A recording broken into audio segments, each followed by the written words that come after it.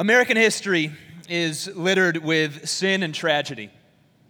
By far, the greatest tragedy on the mark of our country's history is American slavery.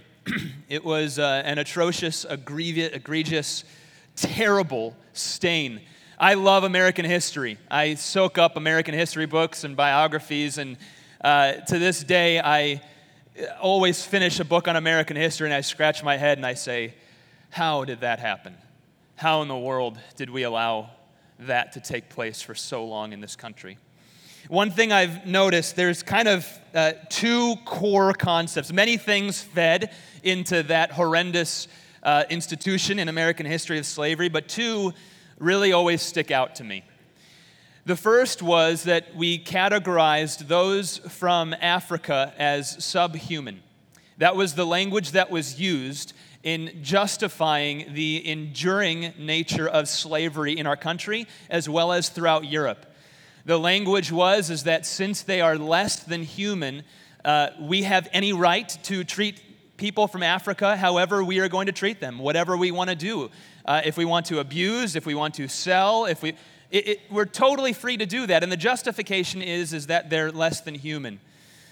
The second thing that has perpetuated throughout the history of American slavery is that many people who felt uncomfortable with the institution of slavery had this feeling like they didn't want to be someone to speak into it.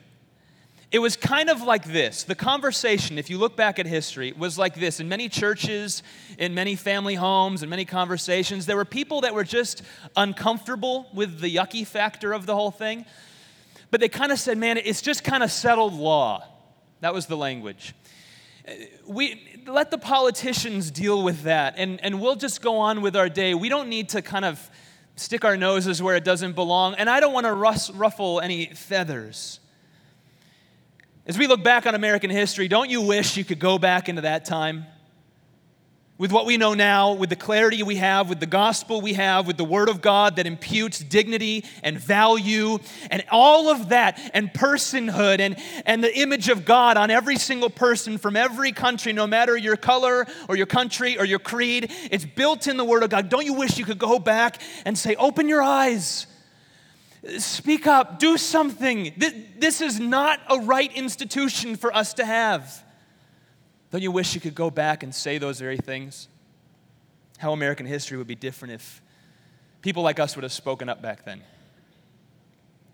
Today, the topic we're going to address is surrounding the life of the child in the womb. As many of you know, I don't even need to tell you that this is an incredibly divisive topic today. I mean, state after state is changing their law.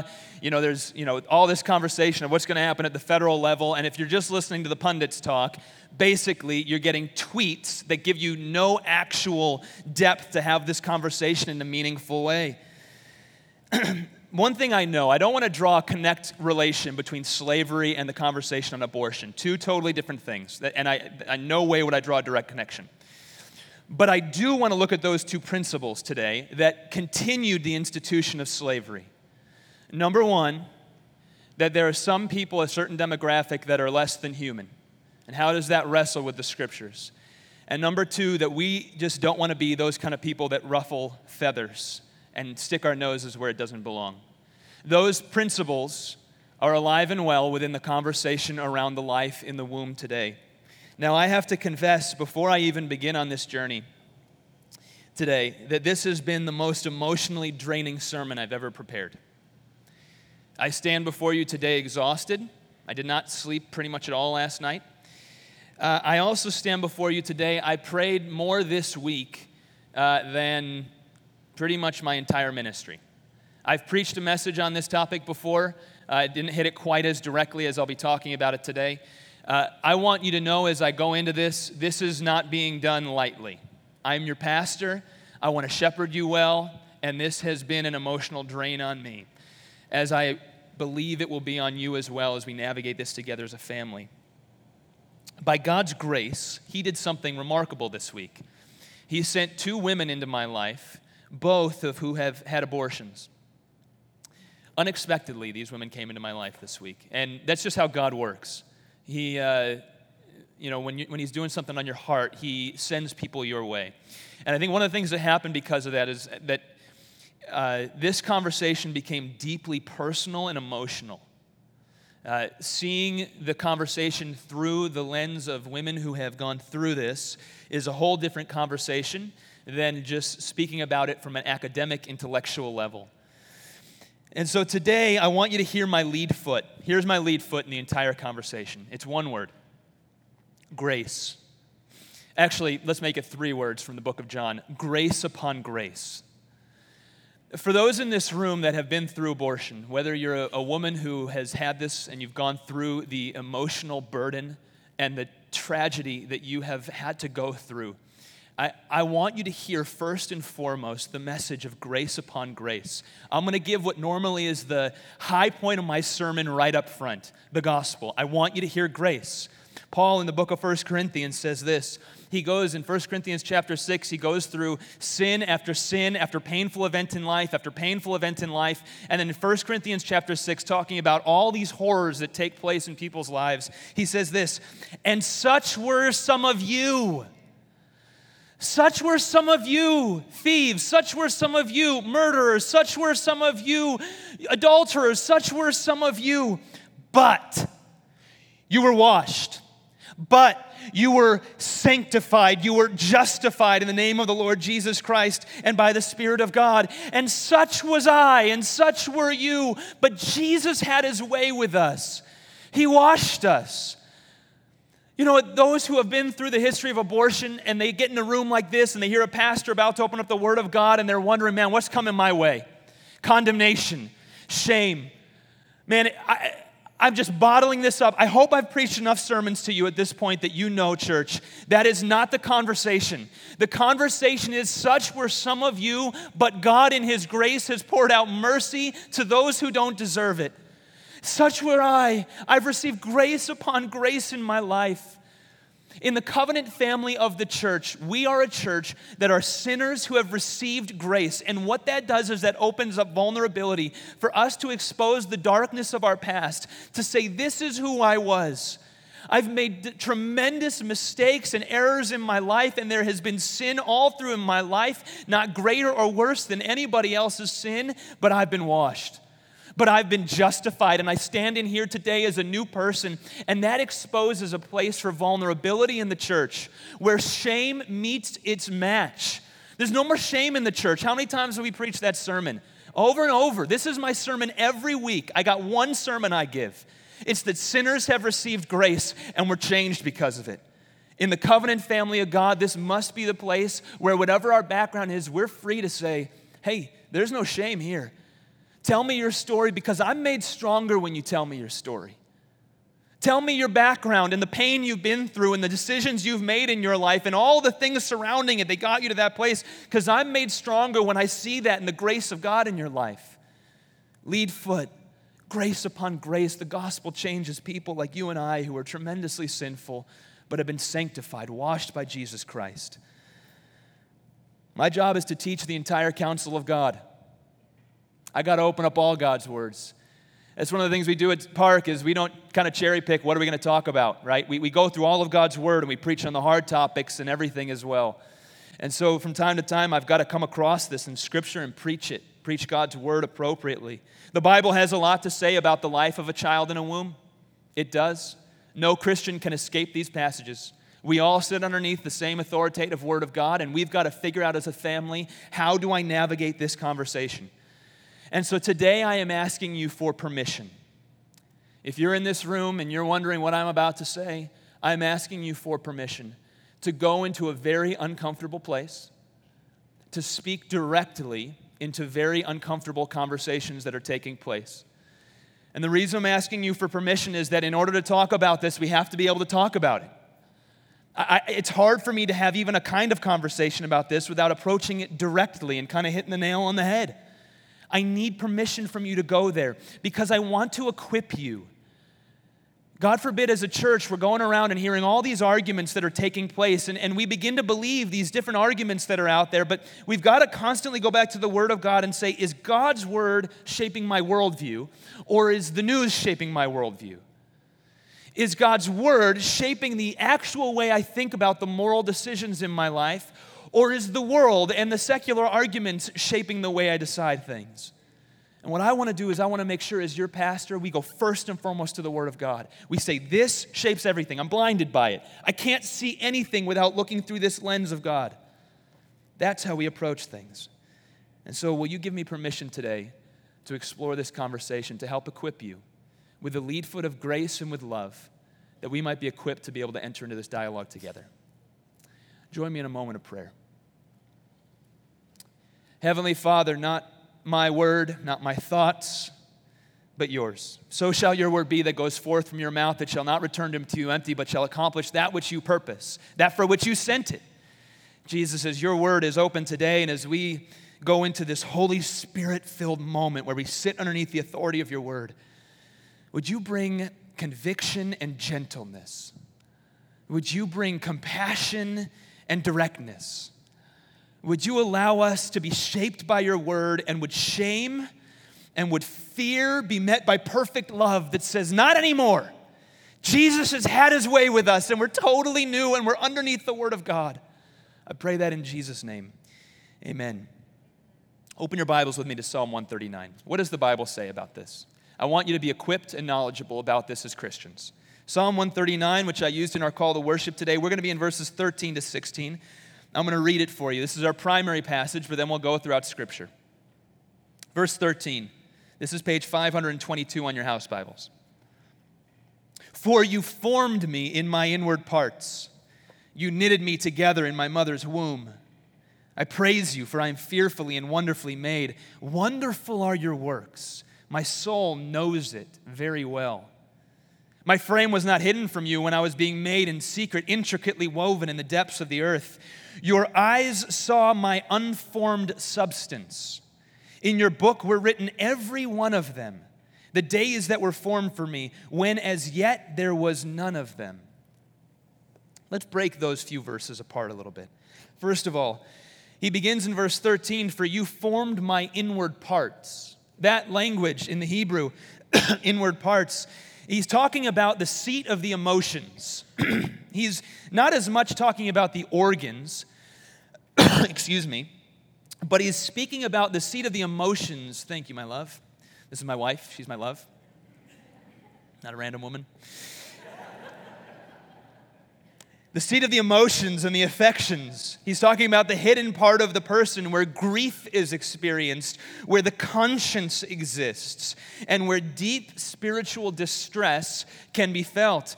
He's saying right out of the gate, you formed me. And notice how this whole context is about him forming that within the womb. That's verses 13 to 16.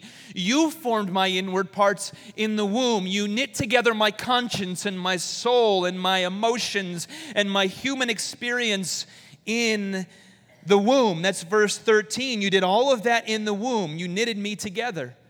It's this idea that we are not just, evolutionary accidents, random molecules floating around. Every human being is knitted together, molded. There's not one person that is alive today that was not deeply, perfectly crafted in the womb by the guiding hand of God. His work began in the womb in each of our lives. He navigated the whole conversation. Verse 14 and 15, I love this language. He says, I praise you, for I'm fearfully and wonderfully made. What's that getting at? He's talking about the holy factor, holiness. Fearfully. When we approach the conversation of a fetus, of a child in a womb, this author cannot approach that in a light way.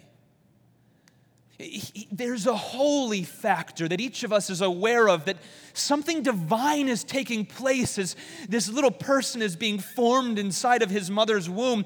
There's this reverence and awe of God that we look at this child being formed and we say, every time it's a miracle. Every time. How do you make those fingers like that, God? Out of a sperm and an egg coming together, you create a person every time. It's altogether too wonderful for me to even think of. There's this sense that he's lost in the holiness of it all. God forbid any human ever lose the holiness factor in this conversation. He does a miracle every time. And then verse 16 is just the very clear verse for us. He says, your eyes saw my unformed substance. That's the Hebrew word for embryo. Your eyes saw my substance. In your book were written every one of them, the days that were formed for me, when as yet there was none of them. Here's what he's saying. He says, you saw my embryo. He goes, and you saw those days, my embryonic days, even before. Even before I was an embryo, you saw them and you gave me life. You knew those days of my life, God. Even when I was just a little person without all my limbs formed yet, when I was just in the embryonic stage, you knew even those days of my life, God. Oh, I am fearfully and wonderfully made, cries the psalmist. Here in Psalm 139, we have the foundational verses for understanding life in the womb and the sanctity of life. That for the Christian who holds to the authority of the Word of God, life begins at conception. This is what we call the sanctity of life.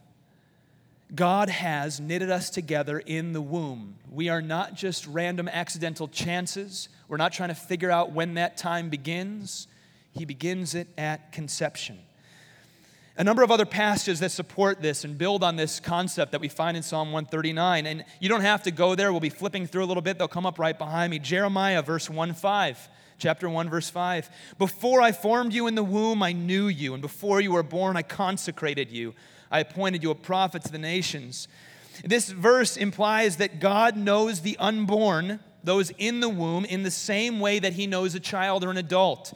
He has the same relationship with this human that he's formed, and that relationship with humanity does not begin once he's born, but once he's in the womb. He knows the child in the womb.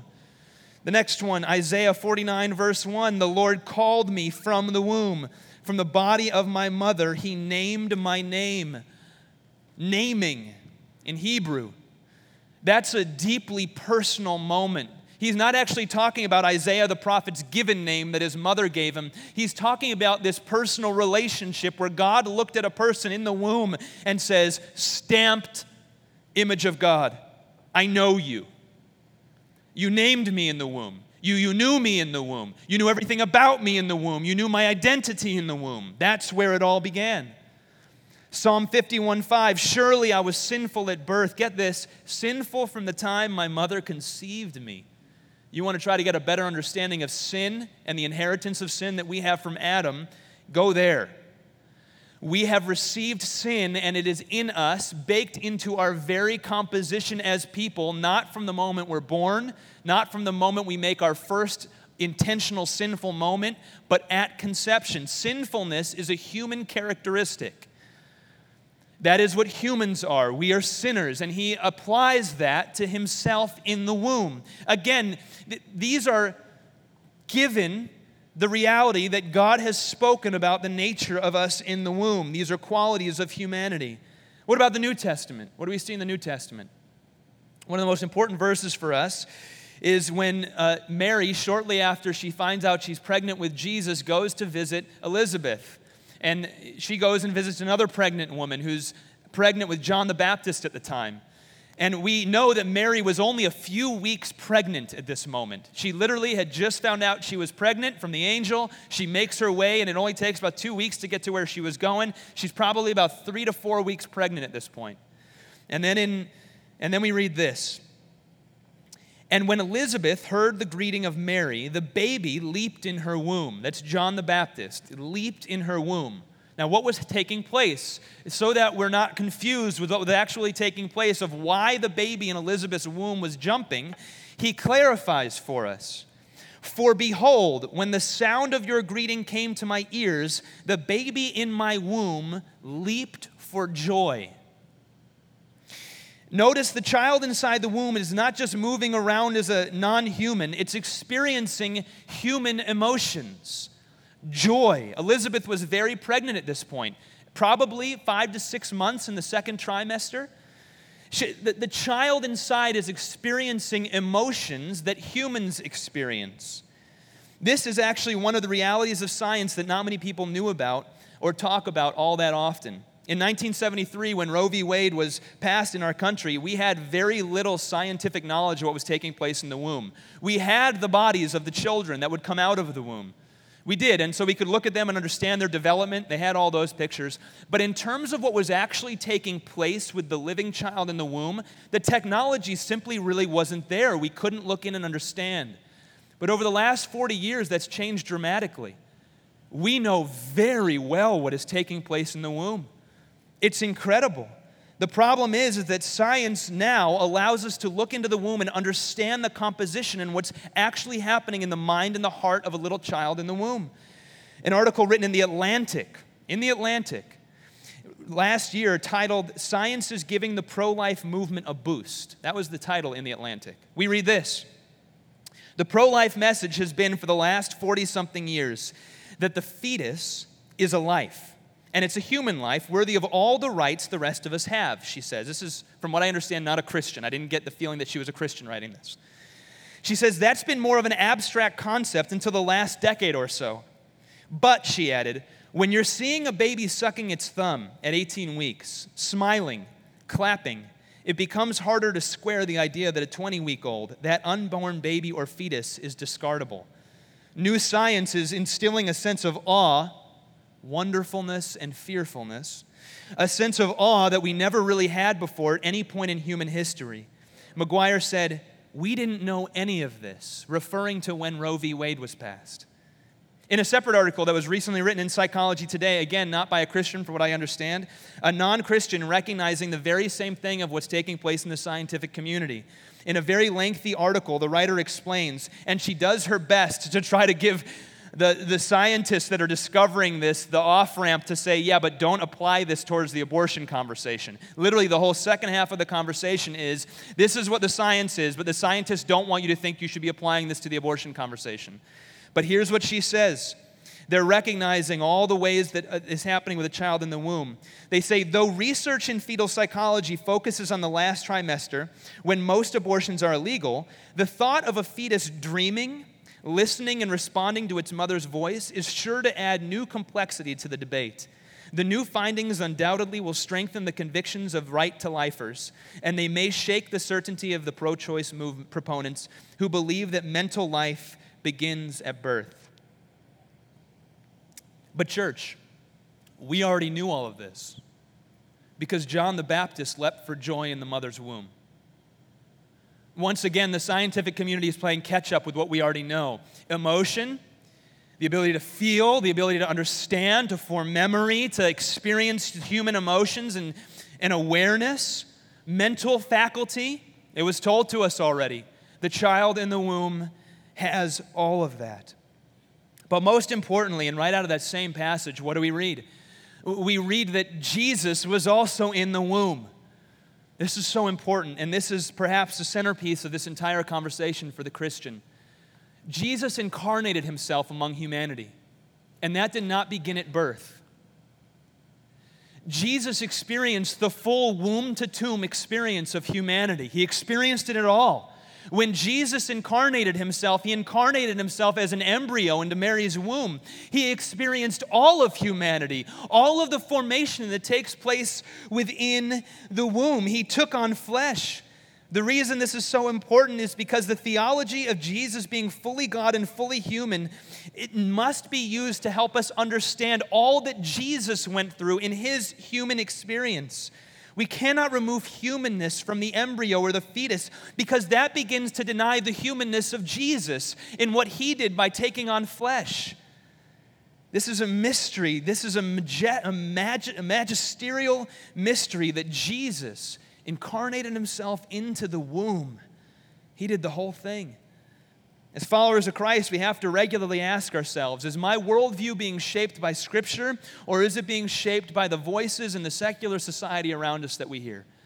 All throughout Christian history, every church, you will not find a pastor in history or a theologian that holds to a biblical, authoritative worldview that makes any other argument than what I'm sharing with you today. You just won't find one. Because we're not forcing our view on Scripture, it is what Scripture teaches. Life begins at conception. There is a holiness. There is a reverence to the child in the womb. Throughout history, this has always been the church's stance. Now, how did culture get to where we are today? How did we kind of veer off that track and get to where we are? I think there's a lot of routes of how this came to be, and I could trace many of them. One in particular has really stood out to me and I think is relevant for our conversation today. Today, we hold to possibly the exact opposite of this teaching in secular society today. We're told that it's not a life in the womb, and that has become the justification for the abortion conversation in our country. I think one of the reasons that happened is because if you trace back the conversation on sexuality in our country, you can trace this back to the 60s when the sexual revolution was really taking place in this country. And one of the things that happened is we kind of created a new god in society of casual sex. We said, hey, we're going to remove all moral significance, all moral meaning, all intrinsic value to sexuality in itself. And so that became what was most important, casual sexuality. And what happens with casual sexuality is you got to find a way to support that with your life and with the environment that you live in. So we're going to take all moral meaning, all intrinsic value out of sexuality, and we're just going to enjoy casual sex with no meaning to it. Well, what we're finding in psychology is that that's just not possible. There's just so many things that are happening with people in our society today that have been broken because we've developed a casual sex mentality. But the biggest problem with trying to create an environment of casual sex, that as your God, is when a child is produced because of sexuality. A child comes with moral significance, with intrinsic value. But if you're holding to a worldview that says that sexuality has no intrinsic value and no moral meaning, well, then you have a very big problem when a child rears its face into that environment. What do? I tried to create an environment for my life. Not me. I'm saying if in this situation, I tried to create an environment for my life where casual sex with my God, but all of a sudden there's moral meaning and significance in this human that's been created. Such is the boundaries of the universe God's created. Every time you engage in sexual activity, you are taking the chance that a child will be created, a child that comes with moral meaning and significance. And so what do? We have to navigate this now. Now I want casual sex, but I also don't know what to do with this thing that has moral value. And so what we've done is we've returned to the olden days where we've created this God and we say, well, something's got to be sacrificed. And so what we do is we sacrifice our children. Sacrifice the child. If that comes with moral meaning, I can't have that in this casual sex environment I want, and so we sacrifice the child to maintain the God of casual sex. Church, this is history on repeat. This has been going on for many years. In the days of Jesus, in the Roman days, the Pax Romana, so to speak, there was a practice that was very similar to our modern day practices of abortion called infant exposure. This is what would happen. Abortion would happen in similar ways to how it happens now in Roman days, but not that often. What more than happened would infant exposure. In infant exposure, you could give birth to a child, and if it was a gender you didn't want, or if it had an issue, or if it was just, frankly, you just didn't want a child in your life, if it came with moral significance that you just weren't ready to take on, you could put that child in the alley on the street. Leave it. It's called exposing the child to the elements. And so in the Roman days, you'd be walking by and, oh, there's an infant dying on the street. There's an infant dying on the street. Go about your business. Go to work. Same as there might be a dog, on the street, or there might be a cat on the street. There's an infant. And it was normal. It was normalized. Infant exposure is what they practiced. It wasn't illegal. It wasn't condemned. It wasn't really that frowned upon, to be honest with you. If you read the quotes from the day, it was just what you did because they didn't see the moral significance of the children. Infant exposure came to a screeching stop. You know why? Because of Christians. This is our history. You should be proud of this history. Christians. What Christians did is they looked at these infants and they said, well, that does not align with the Word of God. And then they began adopting all the children. This is why infant exposure stopped. They picked up the children off the street, they brought them into their home, and they raised them as their children. People would have 8, 9 kids in their home in Rome in that day. The Christians, they ended it almost overnight. It just came to a screeching stop. It wasn't because the Romans stopped leaving kids on the street. It was because the Christians adopted them all. That's how infant exposure ended. And you know what happened? Eventually, the church made everyone feel so guilty. If you read the quotes are, "I just don't know what to do with these Christians. I want to hate them, but they love our people more than we love our people." That's the quotes. "I'm trying to kill all these Christians, but it kind of is hurting myself because they're loving our own people." That's actual history. That's how infant exposure stopped. Christians adopted. I'm working right now diligently with a team of folks from Park Community Church. Many of you have been helping with this project to develop an adoption fund at Park. An adoption fund. You know why? Because Park, if we're going to have a voice in this conversation, one of our lead feet need to be adoption. It needs to be adoption. That has been our marching orders from the very beginning. And what the adoption fund is going to do is it's going to say, if you're a Park Community Church, we don't want finances to be a hindrance to you adopting a child. So you know what? Your church is getting behind you. We're going to find a way to do this. We're covering this in prayer. We've got money put aside for this. We're writing bylaws for it as we speak. We're getting it all in order. Why? Because we need our lead foot to be love and grace. That's the lead foot. What's the problem? The problem is, or what's the answer to the problem? The church. That's the answer. That's the answer. Let the law catch up to what the church does. They'll catch up. When they see the church leading in this way, they'll do exactly what the Romans did. Eventually, they're going to look in on the church and say, we want to hate them. But their lead foot's pretty compelling, and they're taking care of everybody. That's the church's history, and that's what I want us to step into. I invite you to pray along with this with me. There's a lot to figure out on this adoption fund, but church, it is so important. Why? Because God's adopted us into His family. How many times we come back to the language of adoption? Jesus Christ died on the cross that you would be adopted into His family. When we had no family to call our own, when we were on our own, when we were exposed to all the elements, so to speak, when we were cut off from God's family and we were dying on the side, you know what God did for us? He stepped in the person of Jesus Christ, and He died on the cross, shedding His blood, sacrificing all the pleasures He had in heaven. He experienced death so that we might be adopted into God's family. He adopted us. If you're a Christian, you've been adopted. Don't ever forget that. You were an orphan, and Jesus adopted you into the family. Now you get all the rights of a son or a daughter of the kingdom. We sang that this morning, adopted as orphans into your family. No longer an orphan. Did you know Jesus has adopted you? If you believe that, that'll start changing your language in this conversation. Not every person is called to adoption. I know that, but many are. And everyone's called to help in this conversation. What's your role? Now, I'm not done. I want to keep going through this. There are a number of conversations and compelling arguments that are being made against everything I just shared, and you've probably heard most of them. I want to go through them directly with you. Why? I want to equip you. I don't want you to be wandering in the wilderness in this conversation. I want you to feel like you can stand on solid ground and hear an argument that's contradictory to what this says and say, okay, I've thought through this. I can navigate this argument. And so once again, I'm asking for permission. This is very uncomfortable for me. I'm a people pleaser. It's bad. But I need to go here with you. I want to help you and help me. Here's an argument that oftentimes gets said.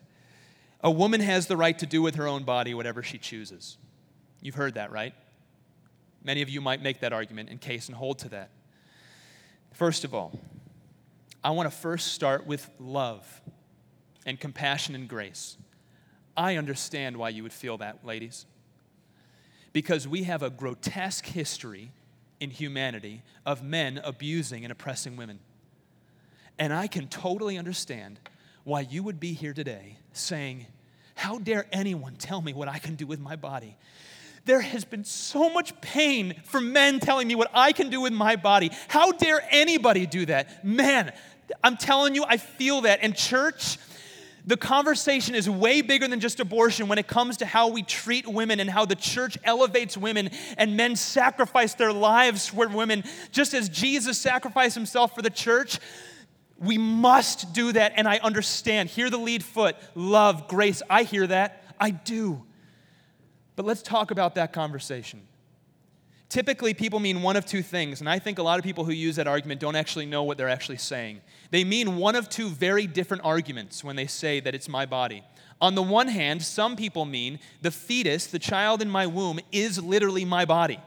It's not another body, it's my body. The body inside of me is me. It's kind of like a wart or a blister. It's just part of me. That's what some people mean when they say that. Other people mean, I know it's a different body inside of me, but ultimately the decision to have an abortion impacts my body. See those two different arguments? And so as we're navigating this, one of the conversations you can have is, what do you mean by that? Can you help me understand what you're saying? Those are two different arguments, and I want to respond to both of them. Let's respond with the first one that says that the child growing inside the body is the woman's body. Well, scripturally, the child inside the woman is not the woman's body. Biblically, that must be our worldview. It's not. We've already seen that personhood is given to that child through Scripture.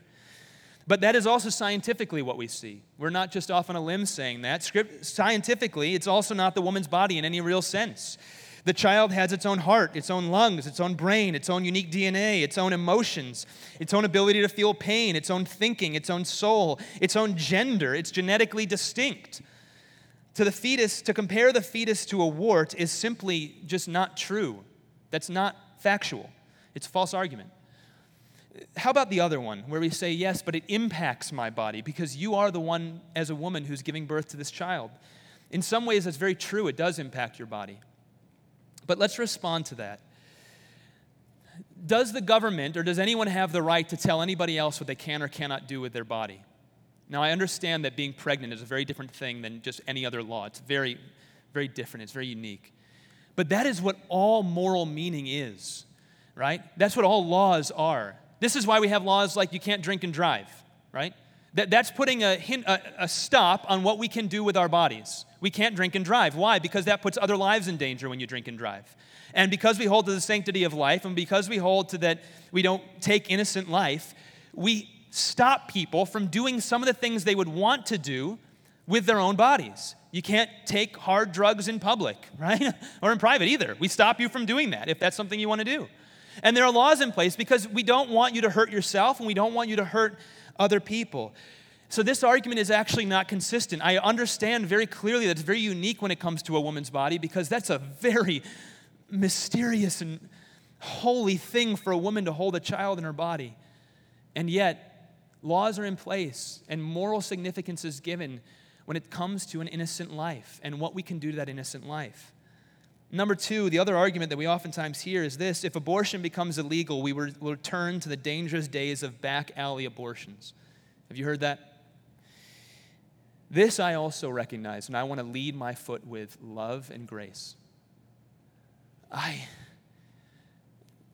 cannot imagine the pain and the fear of a young woman who has an unplanned pregnancy, looking at her life, looking at all the stresses and feeling alone in the midst of that, and the decision she might make and has made in history to end the life of the child. And not only that, but then living with that, talking with women who have gone through abortions, just living with the hardness of that decision, the tears that came with that decision.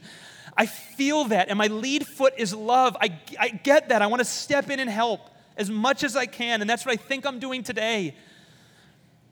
But once again, this argument is inconsistent because that is exactly where all crime happens, in back alleys.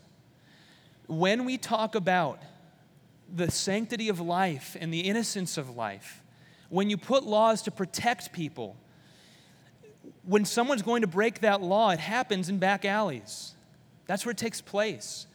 To make this argument is a bit like saying, well, since murder is going to happen, we should make it safe and legal, right? Do it in a way that isn't going to, be so kind of dirty and in the back. Well, no, we wouldn't make that argument. And once we hold to the sanctity of life, which is what the biblical worldview stands for, we have to be consistent in this and understand that that is where crime takes place. And so what do we do as a church? Let me tell you a couple of things we do. Number one, I met an organization recently called Charis. I want you all to know about this organization, C-A-R-I-S, Charis. Incredible organization, actually founded by someone who used to go to Park. Charis helps women who have unplanned pregnancies, who are scared and fearful. And they're Christian. They will never recommend an abortion or point people to where they can get abortion. That's as easy to find as, you just need to go down the street and you can find that. But they help thousands of women each year who are scared out of their mind with counseling, with medical help, with care. They share Jesus with women and let them know about the love of the church and point them to healthy churches where they're not going to experience shame, where they're not going to experience guilt upon guilt, where they're experience grace upon grace. Charis is an amazing partner of ours. And you know what even they do? Here's what they do. If they begin counseling a woman who's scared out of her mind, and they begin coaching her and giving her advice, and if that woman then leaves to go have an abortion, you know what they do next? They then follow up with the woman and continue to care for her because they know that women who have an abortion experience tremendous pain over a long period of time, and they give care and counsel, and they don't stop loving on that woman. Over the long haul, the work they do is phenomenal. It's amazing. We have to know these partners and who's doing this work in the city and use that as an example. Women who are scared, who are alone. Church, if you want to know what you can do, get to know people. 1 in 4 women in our city are going to go through an abortion. Get to be that person who is so known and caring and not judgmental in people's lives that they're going to open up to you and share with you when they're hurt and scared that you as a Christian might judge them. God forbid that we assume to know everything. We stand on the Word of God. We recognize this. We always point people towards truth.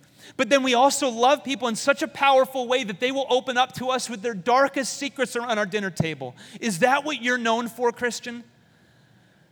Do the people in your lives, are they afraid that if they actually open up to you about what really is going on, that you're going to judge and cast shame? Or are you going to walk through them and counsel them the way your church has with the sins you've made in your life as well? Church, this has got to be our lead foot. It's got to be love.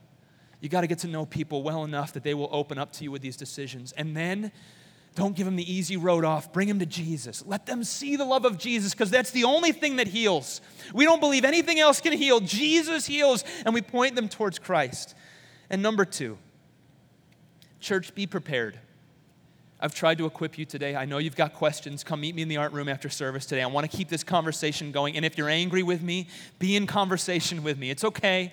I can take that. Be prepared, though. Our governor, J.B. Pritzker, right now has a bill that is set to be voted on. It's in subcommittees as we speak that will make Illinois the most abortion-friendly state in the country. It is expected to be passed this week.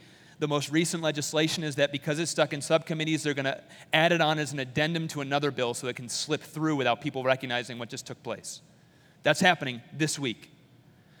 If Illinois becomes the most abortion-friendly state in the country, what's happening is they're going to make late third-term abortions on demand for any reason, including emotional distress, which is any reason.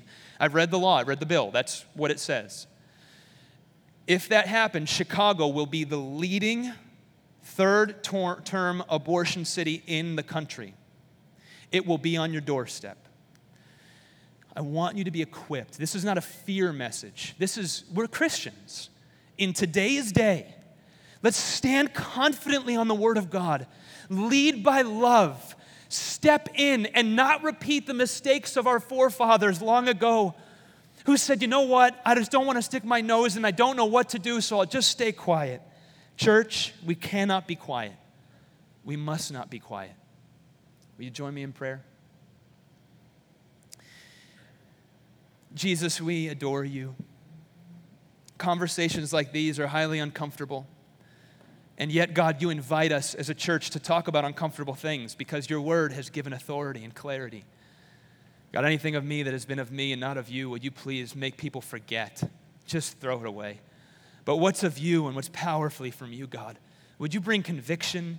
And God, would you bring a unity in this church? Would we stand united powerfully as a family, as a covenant community, stepping in, loving people powerfully, not pouring shame, not pouring judgment, pouring love, pouring grace, and standing up for the most vulnerable among us, those in the womb. Jesus, please give us grace and help. We'll fumble it so many times if you leave us on our own, but as you lead us, man, we have all the hope in the world. In Jesus' name. Amen.